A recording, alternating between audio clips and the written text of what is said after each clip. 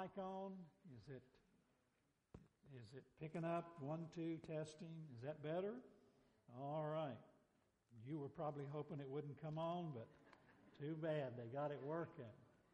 I know Richard and Penny. Open your Bibles to Acts chapter 8 while you're turning to the book of Acts, the 8th chapter. I know Richard and Penny appreciate your prayers for their son, Cody, that had surgery on his elbow this week. And the surgery went well. Just pray that they'll continue to heal and be no complications. It's good to see Dave Cash here. Dave was back last Sunday from having shoulder surgery, and I didn't mention it, and he got mad at me. No, he didn't. I'm just joking, Dave. Uh-oh, I knew that was going to happen. I'd like to thank everyone for the prayers, their cards of encouragement, and cards of sympathy for Linda. She said I wasn't as grouchy and I didn't whine as much this go around as in the last show. No, that's why I didn't say anything last Sunday. I knew he'd take over. You know how some people, you just gotta. But Dave, I'm glad you're doing all right. And I know he appreciates your continued prayers for him. And so many others. When we come together like this, we could just go on. But thank God for a church family that's thinking of one another, praying for one another and all. If you have your Bibles open to Acts chapter 8, I'm going to begin reading with verse 26, and you find one of the clearest illustrations in the Bible here, stories, and these aren't just stories, they're real historical events that we believe God has preserved for us in the Bible. The theme of the bulletin this morning is it's harvest time. And we're talking about harvesting souls. People still need the Lord, amen. And there's still so many people in Sturge Draft and Augusta County and Virginia and across the world that still need to be saved and harvested for Christ. And sometimes we call it evangelism, we call it witnessing, we call it soul winning. But folk are saved one at a time by trusting Jesus Christ. And we find here in Acts chapter 8, not the only one, but one of the clearest stories in the Bible of what it means to be a one-on-one witness. A saint, a child of God by the name of Philip, showing another man how to be saved. Isn't that wonderful? Let's read about it.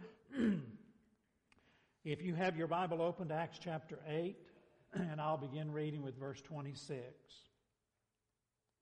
And the angel of the Lord spake unto Philip, saying, Arise and go toward the south, unto the way that goeth down from Jerusalem unto Gaza, which is desert. And he arose and went, and behold, a man of Ethiopia, a eunuch of great authority under Candace, queen of the Ethiopians, who had the charge of all of her treasure and had come to Jerusalem to worship, was returning and sitting in his chariot read Isaiah the prophet. And then the Spirit, that is the Holy Spirit, said unto Philip, Go near and join thyself to this chariot. And Philip ran hither to him, and heard him read the prophet Isaiah, and said, Understandest thou what thou readest? And he said, How can I, except some man should guide me? And he desired Philip that he would come up and sit with him. The place of the scriptures which he read was this: He was led as a sheep to the slaughter, and like a lamb dumb before his shearer, so opened he not his mouth. In his humiliation his judgment was taken away. And who shall declare his generation? For his life is taken from the earth. And the eunuch answered Philip and said, I pray thee, of whom speaketh the prophet this? Of himself or of some other man? And then Philip opened his mouth and began at the same scripture and preached unto him Jesus. And as they went on their way, they came unto a certain water. And the eunuch said, See, here is water. What doth hinder me to be baptized? And Philip said, If thou believest with all thine heart, thou mayest. And he answered and said, I believe that Jesus Christ is the Son of God. And he commanded the chariot to stand still. And they went both down into the water, both Philip and the eunuch, and he baptized him. And when they were come up out of the water, the Holy Spirit of the Lord caught away Philip, that the eunuch saw him no more. And he, the eunuch, went on his way rejoicing. And Philip was found at Azotus, and passing through, he preached in all the cities till he came to Caesarea. Let's have prayer together, and would you join me as we ask the Lord to use this passage of Scripture to apply to our lives today to help us learn something from it. Father, today we thank you again for another opportunity to be in the house of the Lord. And Lord, we've already lifted our hearts in worship and praise. And Lord, we believe our hearts have already been ministered to through the music, singing, fellowship. But now, God, we believe that you have led us to this passage of Scripture, this chapter today. Give us clarity of mind. Help us to leave unsaid anything that doesn't need to be said. And God, just help us to concentrate on your word for these few minutes. And we'll thank you and praise you in Jesus' name. Amen. I hope all of us realize that we are in the midst of a spiritual warfare. Amen. The Bible teaches us in Romans chapter 6 that teaches us, there's a passage there about putting on gospel armor, reminding us that we're not in a war and a conflict with flesh and blood, although we deal with people in all kinds of relationships in life. But there's a spiritual conflict going on. There's a spiritual warfare taking place. And when it comes to soul winning, there's a spiritual warfare going on for the souls of mankind. Amen. Every individual, every soul is precious because every soul is going to spend eternity in one of two places, according to the Bible, if you believe the Bible, and that's heaven and hell. I believe God in His mercy and grace is doing everything He can to reach every soul and get the gospel out. The devil's doing everything he can to send every soul to hell that's possible. Not that he gives a rip about you and I. It's a black eye to Jesus Christ. Do we or do we not believe that we're in the midst of a spiritual warfare and a spiritual conflict? I thought it was interesting right in this very chapter where we just read one of the clearest examples in the Bible of one-on-one witnessing, how this chapter actually begins here in Acts chapter 8, beginning with verse 1. It begins by reminding us that, and when we open our Bibles up to Acts chapter 8, we go back 2,000 years roughly in history to that first generation of Christians. And folk, they were suffering persecution, were they not? As a matter of fact, look at Acts chapter 8, beginning with verse 1. And Saul, that's Saul of Tarsus, who we know as the Apostle Paul after he got saved, and Saul was consenting with Stephen's death. And at that time there was, and I circled this in my Bible, there was great persecution against the church which was at Jerusalem. And they were all scattered abroad throughout all the regions of Judea and Samaria, that is, except the apostles. And devout men carried Stephen to his burial, and made great lamentation over him. And as for Saul, he made havoc of the church, entering into every home, and hailing men and women, committing them to prison. No wonder it says there in verse 1, there was great persecution, which led to great lamentation and heartache. And it's hard for some of us here this morning to even identify with that, isn't it? And you know what? You would think here was the very beginning of what we know as Christianity now. Now, by the way, the spiritual warfare and conflict goes way back. It started at the Garden of Eden. But as far as Christianity is concerned, it's all here. And in the very beginning, and you would think with this kind of severe persecution, well, man, Christianity would have just been squashed. And the world would have gotten rid of the name of Jesus and the message of the gospel. But look what happened.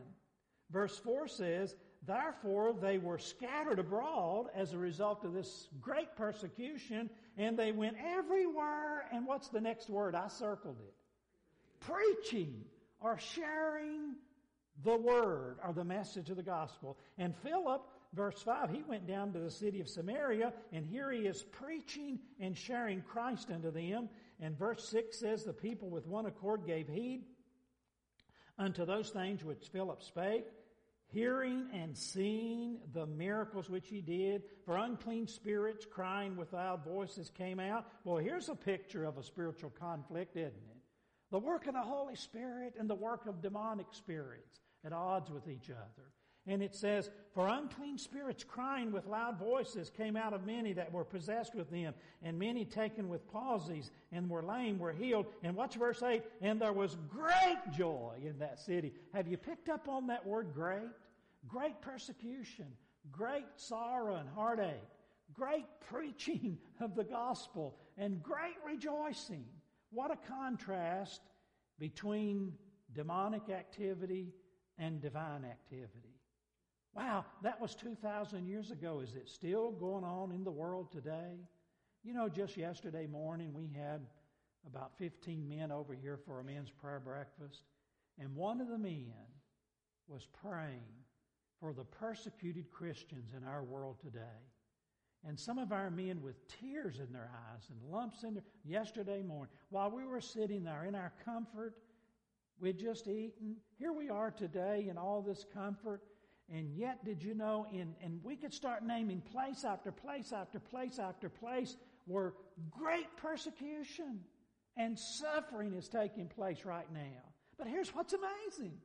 You would think it would just squash out Christianity. But you know what's happening?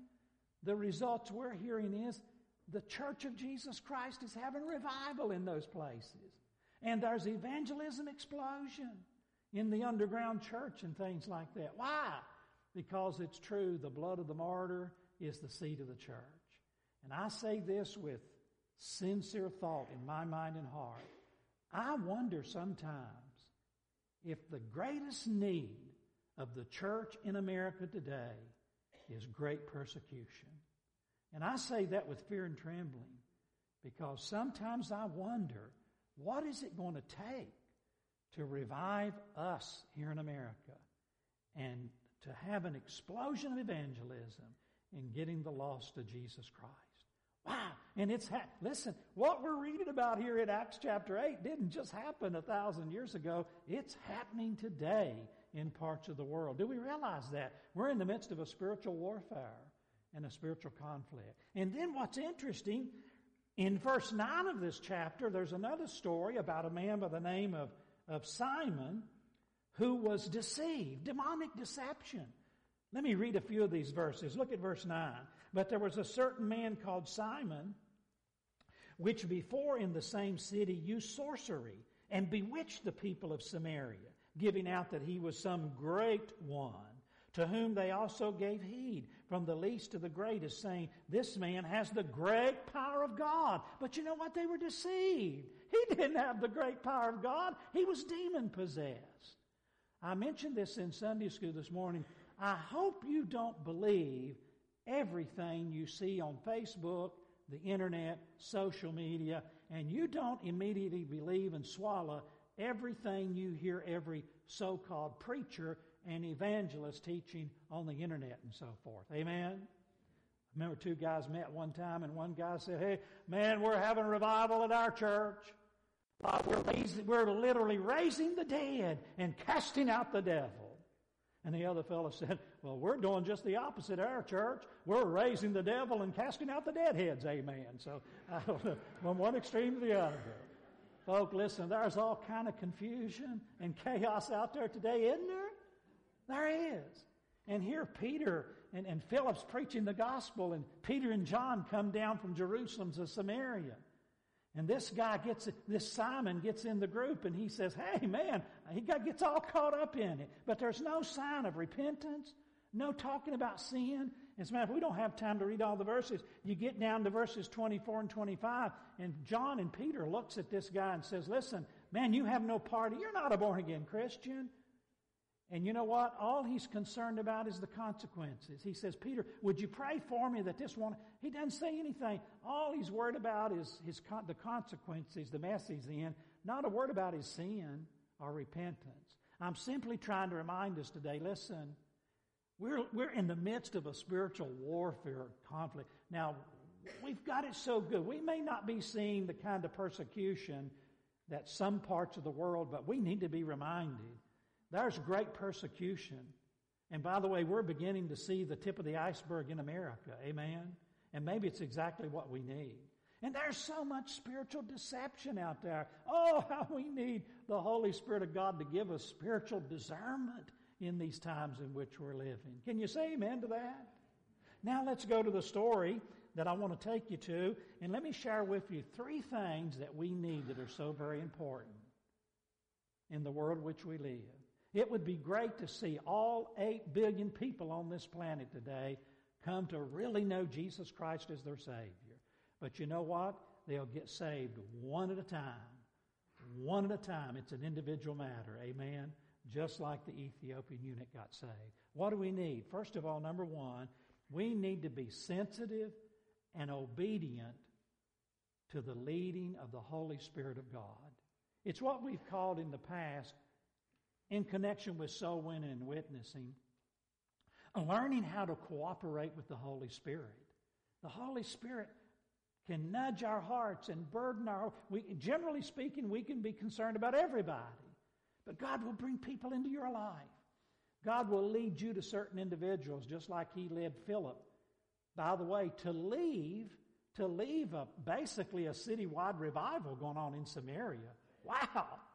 And said, Philip, I want you to leave all that and go down to the desert. Now, if that had been me, I'd have thought, Lord, that doesn't make sense to me. But you know what? Philip was sensitive to the Holy Spirit, and he obeyed. And he went. The Bible tells us there in Acts chapter 8, in verse 29, that the Spirit said unto Philip, go near that Ethiopian eunuch and join thyself to his chariot. Now you say, has God ever spoken to you? By the way, somebody sent me a text the other day and said, has God ever spoken to you? I said, yes, every time I read my Bible, God speaks to me. Has God ever spoken to you audibly? I said, well, every time I read my Bible out loud, God's speaking to me audibly. Amen? So I thought that was a pretty good text. I appreciate that. But listen, what the Holy Spirit of God did to Philip is the same thing when all of a sudden something nudges your heart. Share your testimony with that person. Give them a gospel tract. Invite them to church so they can hear the gospel.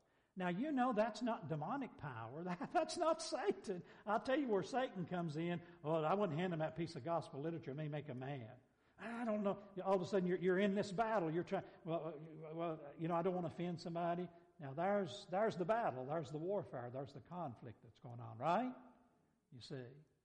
We need to be sensitive, and not just in getting the lost saved, but in the teaching and preaching and all that's going on under the umbrella of Christianity today. Oh, do we need spiritual discernment?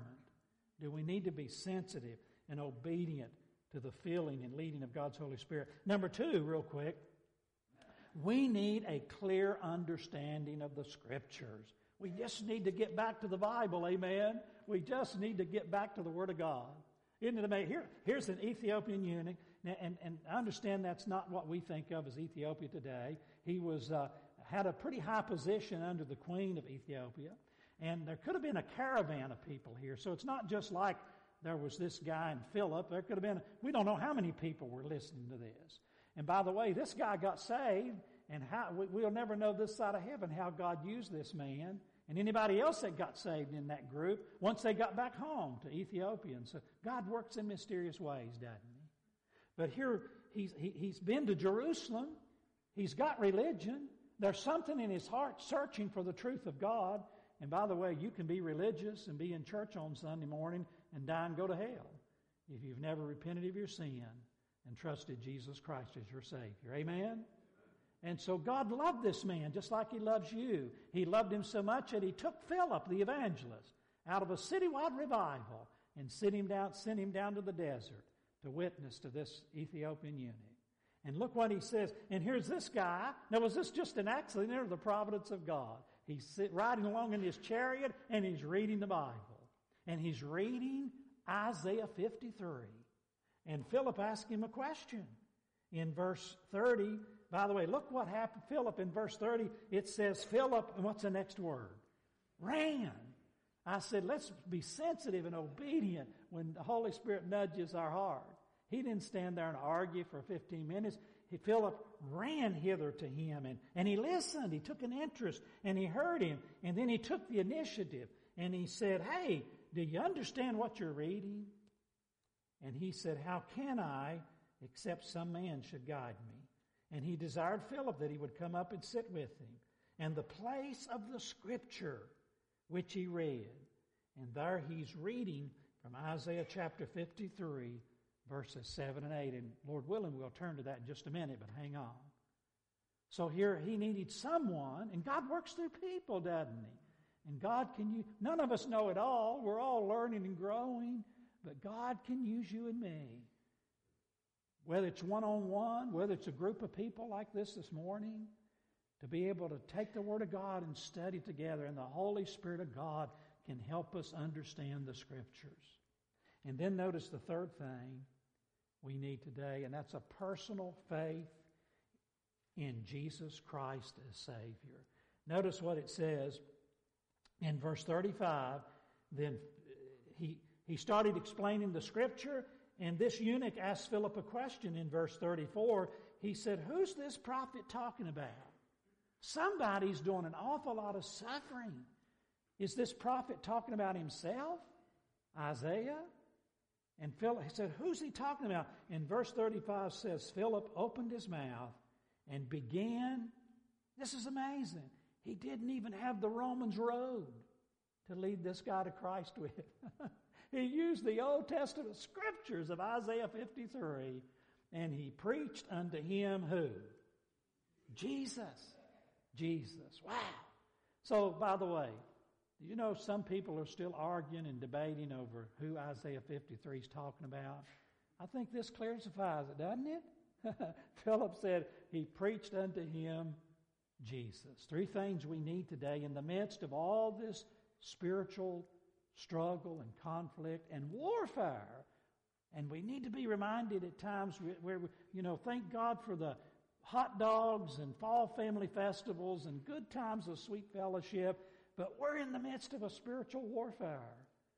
And the souls of men and women and boys and girls are at stake, and they need the Lord. We need to be sensitive and obedient to the nudgings of the Holy Spirit. You believe that?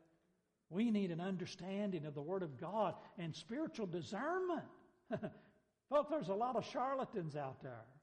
There's all kinds of teaching going on under the umbrella of Christianity. And it all can't be right. And I jokingly tell you, naturally I think I'm always right, and you have a right to be wrong. But folks, we want to be as right with the Word of God and there's just so much out there that's not lining up with the Word of God. We need spiritual discernment. We need an understanding of the Scriptures.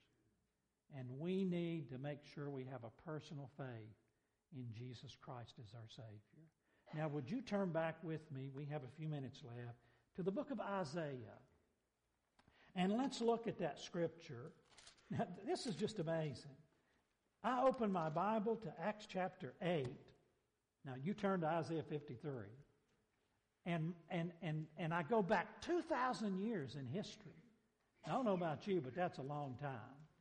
2,000 years. I don't have that many toes and fingers. And I read the story of a man who's riding along through the desert in a chariot. He didn't have a Honda or anything to ride in those days. And he's reading Scripture. He doesn't have a book like this. He's probably got a big scroll out there. And what's he reading? I can open my Bible today and I can read the same thing that man was reading 2,000 years ago. Here we are 2,000 years later. Do you believe that? Boy, that's the goodness of God, isn't it?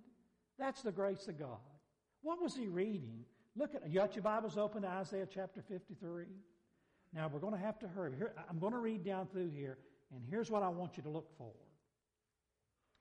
Now, don't worry about counting them, but I myself counted at least 13 phrases in Isaiah 53, and there's only 12 verses. I counted at least 13 phrases, which is implying that Jesus, yes, He's suffering, and He's suffering tremendously, but He's suffering for others. It's called the vicarious or substitutionary sufferings of Jesus Christ. Well, who was He suffering for? He was suffering for you and me and every other person who's willing to trust Him. Now watch for that. Look at these verses. Isaiah 53 verse 1. Who hath believed our report, and to whom is the arm of the Lord revealed? It's almost like Isaiah said, it's too good to be true. I mean, who's going to believe it? Now, we've often said, when man tells you something that's too good to be true, what should you be smart enough to do? Doubt it. When man offers you a deal that's just too good to be true, 99% of the time, you better check it out. Amen? But when God tells you something that sounds too good to be true, then you can take Him at His word for it. Wow, this must be some important message. What is it? Verse 2, for He, that is the Messiah, Jesus, shall grow up before the Father as a tender plant and as a root out of a dry ground. And He hath, from the world's viewpoint, He'll have no form nor comeliness, and when we shall see Him, there's no beauty that we should desire Him. Now that's not saying that Jesus was ugly or wasn't handsome. It's just saying from the standards of this world, He sure didn't come on the scene as a glorified Messiah, Jesus of Nazareth. But watch verse 3. He is despised and rejected of men. Now Isaiah's prophesying to the future. We're looking back. It happened just like Isaiah said, didn't it? He was despised and rejected, a man of sorrows and acquainted with grief. And by the way, if you study those words, that doesn't mean he just had a toothache or a headache. These are strong Hebrew words which implies agony and suffering, inwardly, outwardly. Verse 3, he is despised and rejected of men, a man of sorrows and acquainted with grief. And we hid, as it were, our faces from Him. He was despised, and we esteemed Him not. Watch verse 4. Surely He hath borne, what's the next word? Whose griefs? I put your name there. Change it to my. He hath borne my. Frank Hall, put your name there. He hath borne our griefs and carried our sorrows. Yet we did esteem Him stricken, smitten of God, and afflicted. We said, well, God smote Him. God must have not been pleased with Him. Oh, no, just the opposite. God was so pleased with Christ that He was willing to accept Him as a sacrifice for your sins and for mine. Verse 5 says He was wounded for, put your name there, our transgressions, bruised for our iniquities. The chastisement of our peace was upon Him, and with His stripes we are healed. All we like sheep have gone astray. We've turned every one to his own way, and the Lord hath laid on Him the iniquity of us all. He was oppressed and He was afflicted, yet He opened not His mouth. He is brought as a lamb to the slaughter, and as a sheep before his shears is dumb, so He openeth not His mouth. He was taken from prison. This has to do with His trial, or His so-called trials. Verse 8, He was taken from prison and from judgment. And who shall declare His generation? For He was cut off out of the land of the living. And for the transgression of my people was He stricken.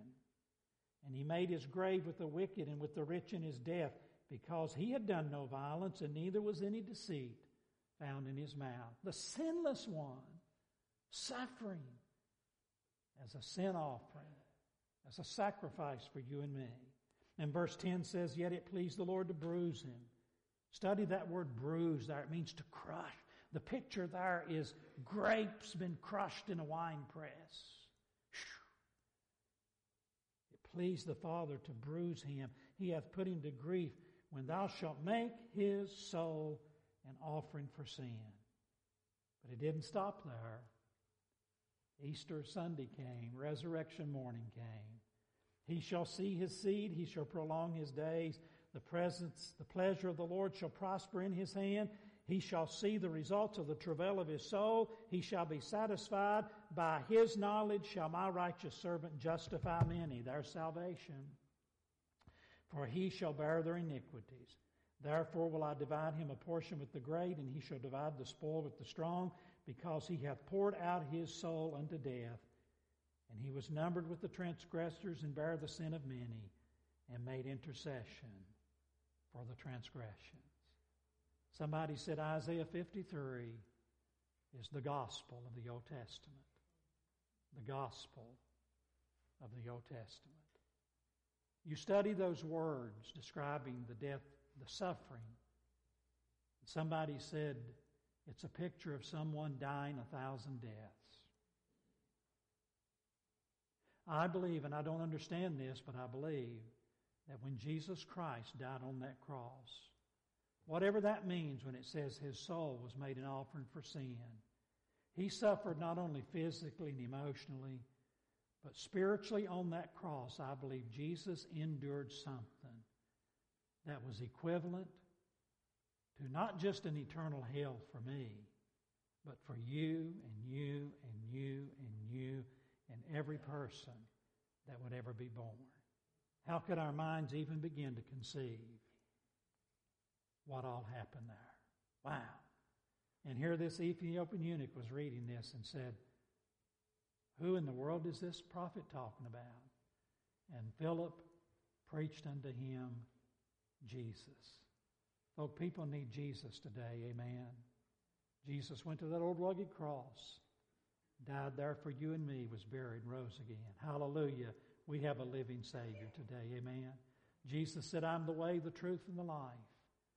No man cometh unto the Father but by me. Now, folk, that, sometimes we as Bible-believing Christians, we're accused of being bigots and narrow-minded, and we need to be more open-minded and so forth. Folk, listen, there was only one message Philip had for that Ethiopian eunuch that day, and it's still the message for me and you and everybody on this planet. And that's the finished work of Jesus Christ. Amen. And God help us individually as a church to get the gospel out across the aisle, across the street, and around the world in the midst of all the spiritual chaos, confusion. Every generation's dealt with it. But aren't you thankful we still have the grace of God, the Holy Spirit, we still have the truth, and we still have the message of the gospel to get out to this lost world. Would you bow your heads in prayer with me this morning? It wasn't religion in Jerusalem that Ethiopian eunuch needed. He was headed in the right direction. It wasn't religion. It was a relationship with God through Jesus Christ. It was the new birth. It was forgiveness of sins. And he found it that day. While our heads are bowed and eyes are closed, first of all, let me challenge each of us to make sure that you know Jesus Christ as your Savior. If not, you can trust him today. And then you pray right now and ask God to help you to be sensitive to the work of the Holy Spirit. Get into the Word of God and read it and study it and have an understanding of the Scriptures. And realize that this old world today still needs that same old message of the gospel of Jesus Christ. Jesus Christ is still the answer for sinful man. Father, may the Holy Spirit challenge our hearts, comfort our hearts, convict our hearts, and use your word today to accomplish your will and purposes in our hearts and lives. In Jesus' precious name we pray. While our heads are bowed and eyes are closed, I'm going to ask you to stand to your feet. You've listened very well this morning, and I appreciate that. While our heads are bowed and eyes are closed, would you right now just try to put aside all the other thoughts and cares for just a moment? Would you pray for yourself? Would you pray for the people standing around you right now? Only God knows what the needs of our hearts may be at this moment. I'm going to ask the pianist to begin to play softly. And while the piano is playing, heads are bowed, eyes are closed, Christians are praying. Would you just lift your heart in worship and praise to the Lord right now for providing you salvation and forgiveness in Jesus, giving you victory over all the spiritual deception and demonic work that's going on in the world today, even much of it under the umbrella of Christianity? Just lift your heart and praise to the Lord for that. If you're here today and you don't know Jesus as your Savior, would you let one of our men or one of our ladies pray with you and help you? No obligation to this church. We just want to help you. Just like Philip helped that guy that day, we'll help you if you'll let us. would you just come down, meet me here at the front, tell me what's on your heart? If you're here today and there's some other need on your heart, maybe a burden you'd like for someone to pray with you about, anything at all that we can help you with, would you come right now? And right where you are, just lift your heart to the Lord. Cry out to the Lord, whatever your need may be, and He'll help you. I ask the pianist to play one more verse, and that'll be all. Make decisions that count for time and eternity.